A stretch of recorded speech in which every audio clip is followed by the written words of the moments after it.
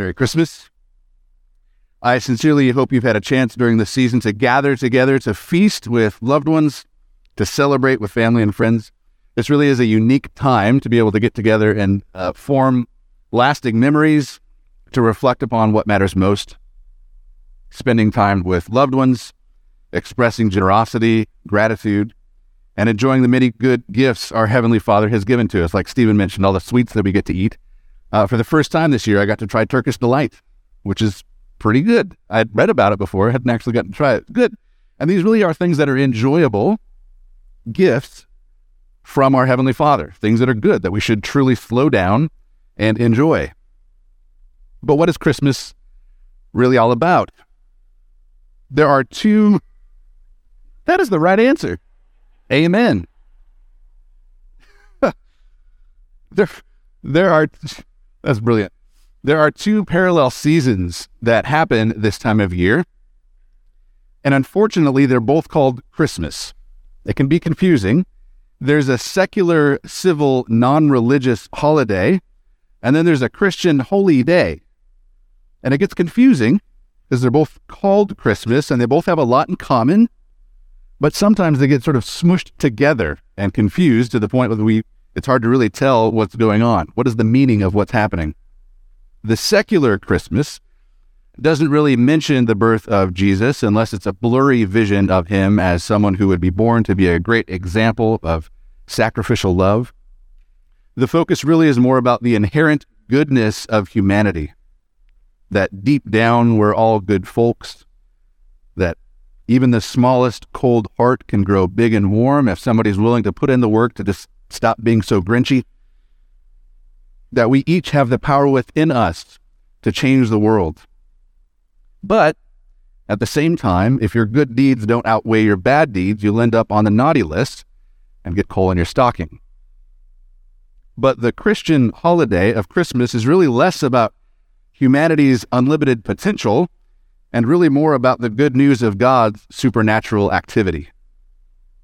In the Middle Ages, the word Mass referred to a religious feast, a day in honor of a specific person. And so that explains what the M-A-S ending on Christmas means.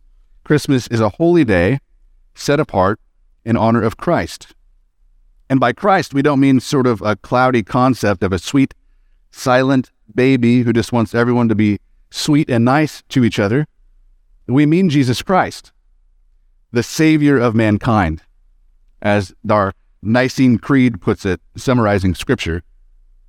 The only Son of God, begotten from the Father before all ages, God from God, light from light, true God from true God, begotten, not made, of the same essence of the Father, who came down from heaven, who became incarnate by the Holy Spirit and the Virgin Mary, and was made human. So this Christian holiday of Christmas is really about celebrating and remembering what God has done in the person and work of Jesus Christ, who is truly God, and so could conquer death and sin by his power, and is truly human, that he might die in our place in the weakness of his flesh. Almost anyone would be willing to celebrate a secular Christmas about fuzzy, warm feelings and generosity. That's pretty easy to believe in. But there are fewer who are willing to see and embrace the Christian Christmas that celebrates that God himself has taken on human flesh for us and for our salvation. I sympathize with that famous lamenting prophet, Charlie Brown, when he asks, "Isn't there anyone who understands what Christmas is all about?" Like Linus, we're going to put the spotlight on Luke chapter 2 this morning to focus in on, concentrate on what Christmas is all about. I submit that the big idea of this passage for us this morning is this: we need supernatural revelation to truly appreciate Christmas. We need supernatural revelation to truly appreciate Christmas. And I'll have just 2 points.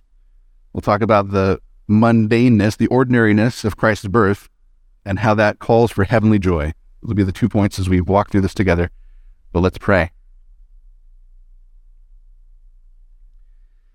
Mighty God, these shepherds of old that we've read about this morning were full of your praises, saying that all that they had seen and heard was mirrored by what they had been told.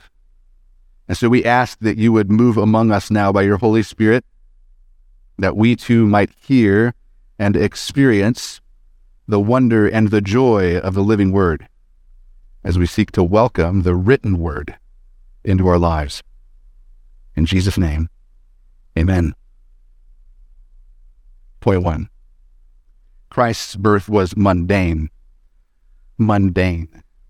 Now, Jesus was born in an ordinary, common, earthly way.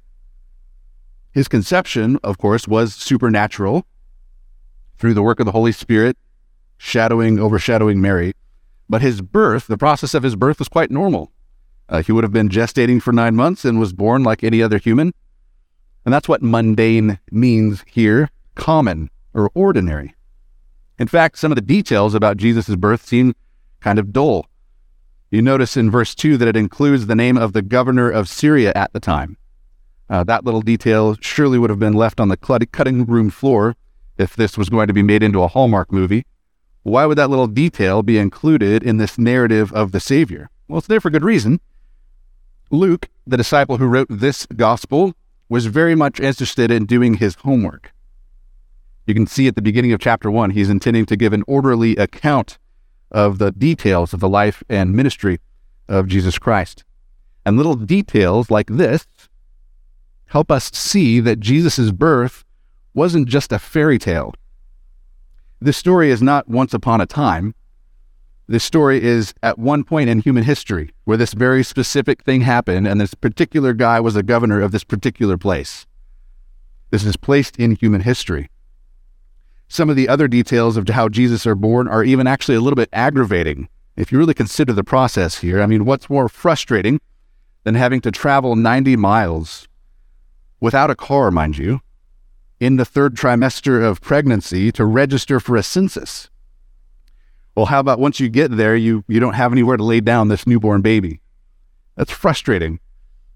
Even these first 7 verses of this miraculous event, it all just seems so plain and ordinary and normal and frustrating. The gospel account isn't somebody's inspired thoughts about a baby who's named Jesus.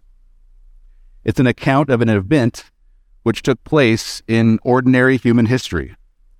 And it is an event that would have looked very ordinary to us had we been there to witness it that first night. Joseph took his betrothed, Mary, betrothed like they're engaged to be married, from Nazareth to Bethlehem. Bethlehem was his hometown, and so he's going back there where his family probably owned land to be counted in the Caesar's census. And according to the marital customs of the day, we're sort of reading between the lines here, we assume that Joseph and Mary must have been married while they were there in Bethlehem. You'll notice in our ESV translation that we've read this morning, and most other translations actually, it says that there was no room, quote, in the inn. One commentator helpfully showed that the word here does not necessarily mean an inn like a Holiday Inn. It's not a business necessarily. It's not a motel. It's just a place where someone stays for a period of time. We often picture the scene, though, like they show up at a hotel, right? Sorry, no vacancy. Go sleep in the barn. But this word actually simply means a place to stay.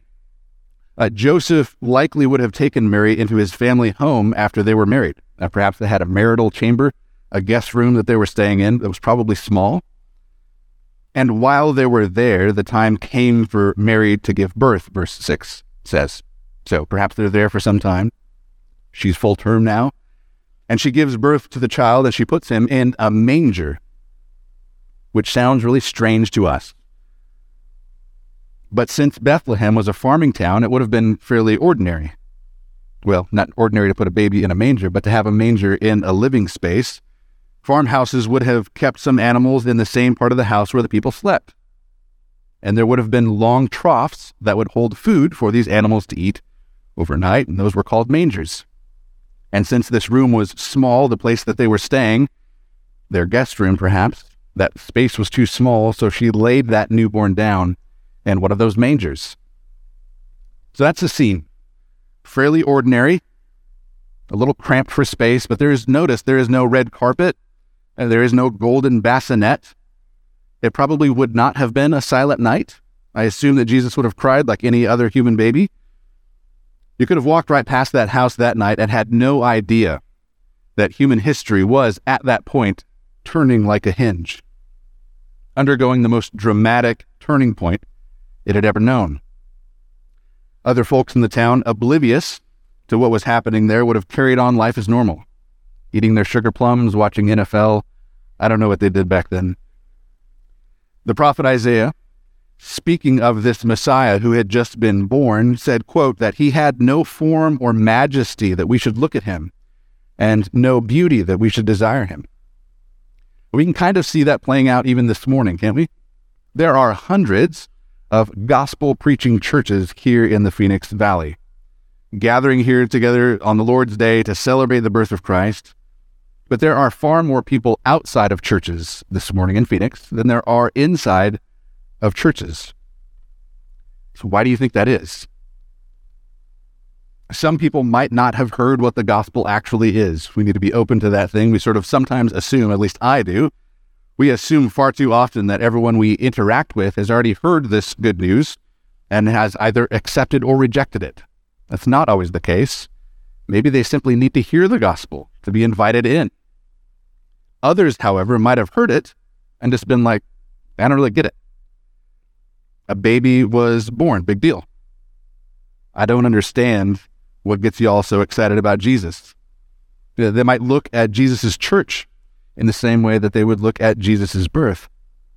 Yeah, y'all get together and you sing songs, you pray, you eat little wafers, you drink the juice, you listen to sermons. Big deal. I don't understand. I mean, I would gladly come here this morning to sit in because it's Christmas, something I feel like I should do. But I don't understand why people would come back week after week. It seems all so ordinary and normal. And in a sense, they're right. The things that we do together are ordinary. They are normal. There's nothing supernatural when you sort of look at the surface of the events. But for those who understand the supernatural, spiritual significance of the ordinary activities that we engage in at church, they recognize that something extraordinary is actually happening here. Through the ordinary, even lowly ministry of this church, Christ himself grants mercy and grace. He enlightens our minds. He engages our wills. He calls and justifies those who know themselves to be sinners. He sanctifies his adopted children. He provides a peace that others can't understand. And through the ordinary means of his church, he brings his adopted brothers and sisters safely home. This is a beautiful, blood-bought, but ordinary Christian church. And no doubt some of you who have come here this morning just because it feels like the right thing to do on Christmas. But why are people coming back? Why would they come in the middle of the week? Why do they gather together in homes, even apart from Sunday? What is it? Maybe the whole concept of the birth of Jesus seems like a mundane, ordinary, uneventful story that people are simply overreacting about. But when you've rightly understood what the birth of Christ means, it should stir up heavenly joy. Let's keep noticing in verses 8 through 14, the second point. Christ's birth calls for heavenly joy.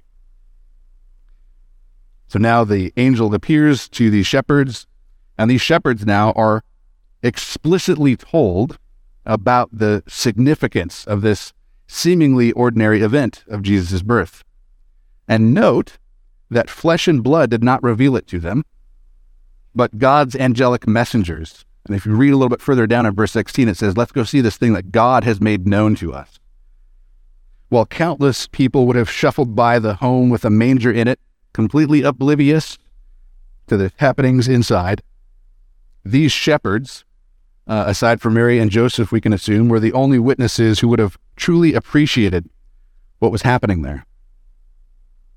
These shepherds out there minding their own business, watching over a herd of sheep at night, witnessed an apocalypse a revealing, a pulling back of the curtain so that the kingdom of God could be seen as it truly is.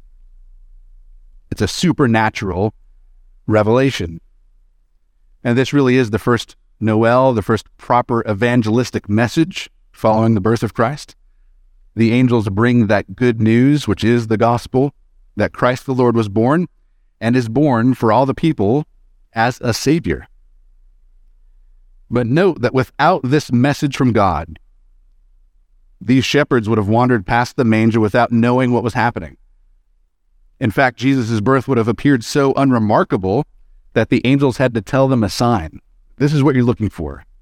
Look for that baby who's wrapped up in swaddling clothes and lying in a manger. That's how you'll know it's him. Now, maybe this is where you would want to jump off the train. You might be willing to admit that there was an historical person who was named Jesus, who was born in Bethlehem. Yes, I get it. Sure. But then once we start talking about something like this, something that's supernatural, that there is a miraculous message from God through these angelic beings, well, you start to tune out a little bit, perhaps. To think that God communicates us in a way that we can understand and in a way that requires a response from us might be too much for you. Miracles can't be real. Well, unless you think that creation created itself, you must believe in a creator. And that creator must have acted above the laws of nature when he created all things, including those laws of nature. And so if he's done it before, nothing would stop him from being able to do it again. And that's what we find in the event of Christ's birth. The creator, who is separate from creation, who is over and above creation, has entered into creation itself. The message of Christmas really is that heaven has broken into earth. At Jesus' conception, when the Holy Spirit overshadowed Mary, at Jesus' birth, when human eyes could finally at last behold the invisible God, and at his birth announcement to the shepherds, when an angel of the hosts of heaven clearly interpret for us, for them, the significance of this ordinary event. Jesus is a supernatural person. I understand that is more difficult to believe than that he is a sweet, silent baby, but there simply is no avoiding it. Jesus is God in the flesh. This is the Christian understanding of Christmas. But why shepherds? Why would shepherds be the first recipients of this message? Some commentators have suggested that shepherds were on the outskirts of society, perhaps the lowest class. I tried to look into that, couldn't find any evidence to support that. We don't really need to overthink it, I don't think. It's fitting and appropriate that shepherds here in the city of David, who was himself a shepherd, would be introduced to the Good Shepherd. Throughout the Old Testament, God himself describes himself as a shepherd. All the way back in Genesis, Jacob says that God has been his shepherd all his life. Moses, of course, shepherds Israel out of Egypt towards their own land. And of course, King David guided Israel as their shepherd. But after David died, the leaders of God's people came who were bad shepherds. And so God promised that he himself was going to come and be a shepherd and get rid of those terrible, selfish shepherds. Ezekiel 34:15 and 16 says this, I myself will be the shepherd of my sheep, and I myself will make them lie down, declares the Lord God. I will seek and save the lost, and I will bring back the strayed, and I will bind up the injured, and I will strengthen the weak, and the fat and the strong I will destroy. I will feed them in justice. So God promised to come and be himself the shepherd of his sheep. So the work really of every shepherd who has ever existed pointed towards this shepherd. This is the culmination of every shepherding event that you've ever seen before. This is what it was pointing towards. This is what it was about. This child would be the shepherd who never abandons his sheep and who would lay down his life for their behalf, to save them, to protect them. Did you notice the shepherd's response to seeing the angels in verse 9? They were filled with great fear, or sore afraid, as the King James Version puts it. In other words, they were frightened out of their minds. They see these angels appearing, and I'm sure you can understand why they'd be afraid. This is not a common occurrence. This doesn't happen all the time. And I'm sure that the angels were terrifying to see. The way that angels are described in the Bible sounds terrifying. And then add to that the glory of the Lord now. So the glory of the Lord is shining. And in this instance, speaking about that bright, overwhelming light that often appears when God manifests his presence to human beings, great fear would be the natural response to seeing something like this. But the angel says, "Do not be afraid. I bring you a message of great joy that will be for all the people. For unto you is born this day in the city of David a Savior, who is Christ the Lord." Notice that he said, "Unto you is born this day." Christ Jesus was born to the shepherds, for us and for our salvation. And so if there was a gift tag on Christmas, it would say, "To all the people, from your Creator and Redeemer." Jesus Christ, the Savior, entered into the world to crush the head of the serpent, to defeat sin and death. Any fear that you have ever had has met its match in the person and work of Christ. This shepherd who has come to lay down his life for the sheep, and then not just to lay it down, but to take it up again. And he then ascended into heaven, where he is seated at the right hand of God the Father. And he will return in that same body that he was laying in that manger, to judge the living and the dead, to complete what he has begun. Great fear is the natural response to seeing this angelic messenger. But rightly understood, their angelic message brought great joy. So great fear is the natural response, but great joy is the informed response. And they got a glimpse of what the throne room of God must have been like when the heavenly host appear, which just sort of refers to God's army of angels appearing in the sky. Not just a few of them, but a multitude, a plethora even.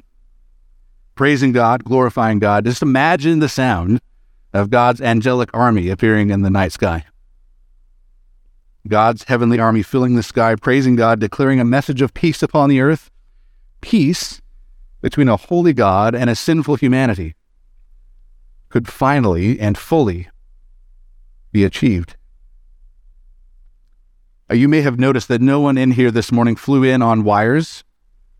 We don't have any live animals. We don't have any technological spectacles to attract your attention. Not that there's anything wrong with it. But our earnest prayer is that you would look beyond this ordinary service